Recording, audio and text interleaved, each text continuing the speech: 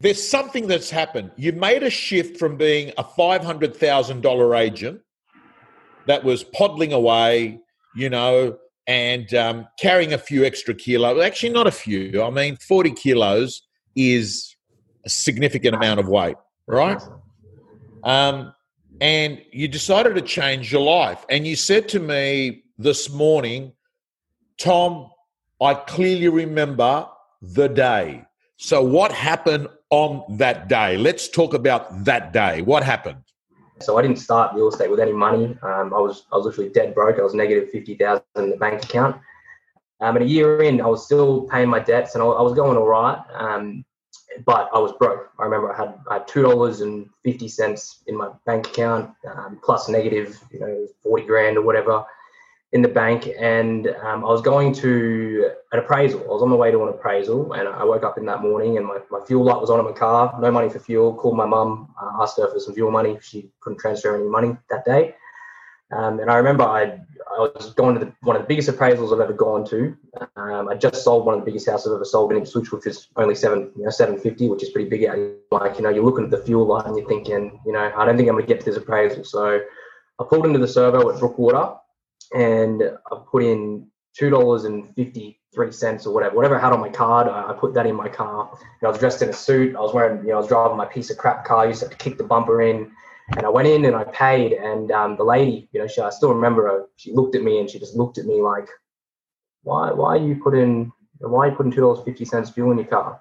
And in that moment, for me, I remember it was the most, just all my confidence, just everything just gone. It was really, really low. And I remember I jumped in my car and I drove down the road. I get a bit sad talking about it now when you think about it. And I remember I just cried. I remember I cried, and I sorry, I didn't swear. Sorry, you also, Jim. No, that's all right. And I remember I just cried, and I cried for probably. I'm on the way to a listing presentation. I cried for probably 2 minutes, and just something came over me where I was like, I'm better than this.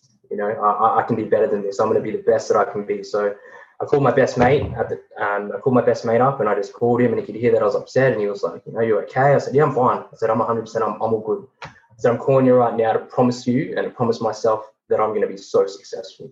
From here on, from right here, right now, I'm going to make it. And I, from that month on, I listed 4 properties every single month. I made Elite the next year. And that was my moment. So I think and I went to an appraisal after that, wiped my eyes. They had no idea, you're not going to tell them you had an absolute mental breakdown. That's the thing with this real estate thing, everyone thinks that it's the most easy journey, but it's not. You go through so many ups and downs, and you've just got to kind of level yourself. And, I walked into an appraisal, got the business, got the $600,000 house and ended up selling it. So yeah, that was the big turning point in me and for me in my life. And that's where, I turned everything around. So, Jordan, what you've said to me is a common denominator I've seen in people, not just in the real estate industry, but anywhere in the world that has changed their life. It appears there's a point where the pain of suffering is no longer bearable, and that you're sick and tired of actually feeling a specific way. And what happens is it's painful enough for you to want to change. A lot of the times when it's not painful enough, you're not happy, but you put up with it because it doesn't hurt as much. So what's happened is on this particular day, the $2.53, the service station, it's like looking at that person in the survey was a reflection of your life. And that is, this is a shit life. I'm a lot better than this. Physically and, commercially. And how long ago was that? That would have been 2 years ago now.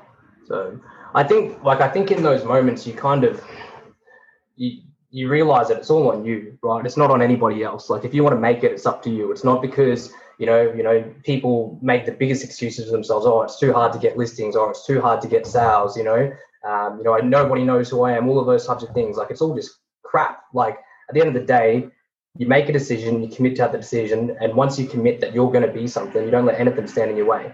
I still go through ups and downs just like everybody else, and I'm sure, when I started, like I said to you in my last video, I used to watch Real Estate Gym every single day.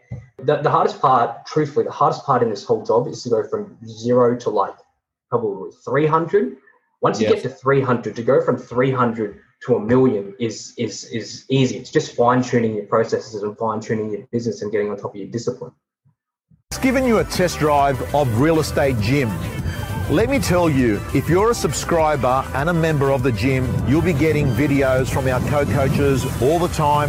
You'll be getting mentors, you'll be getting scripts, you'll be getting dialogues, you'll be getting templates, and most importantly, My Prospector, your personal accountability system to make more calls, get more appointments, get more listings.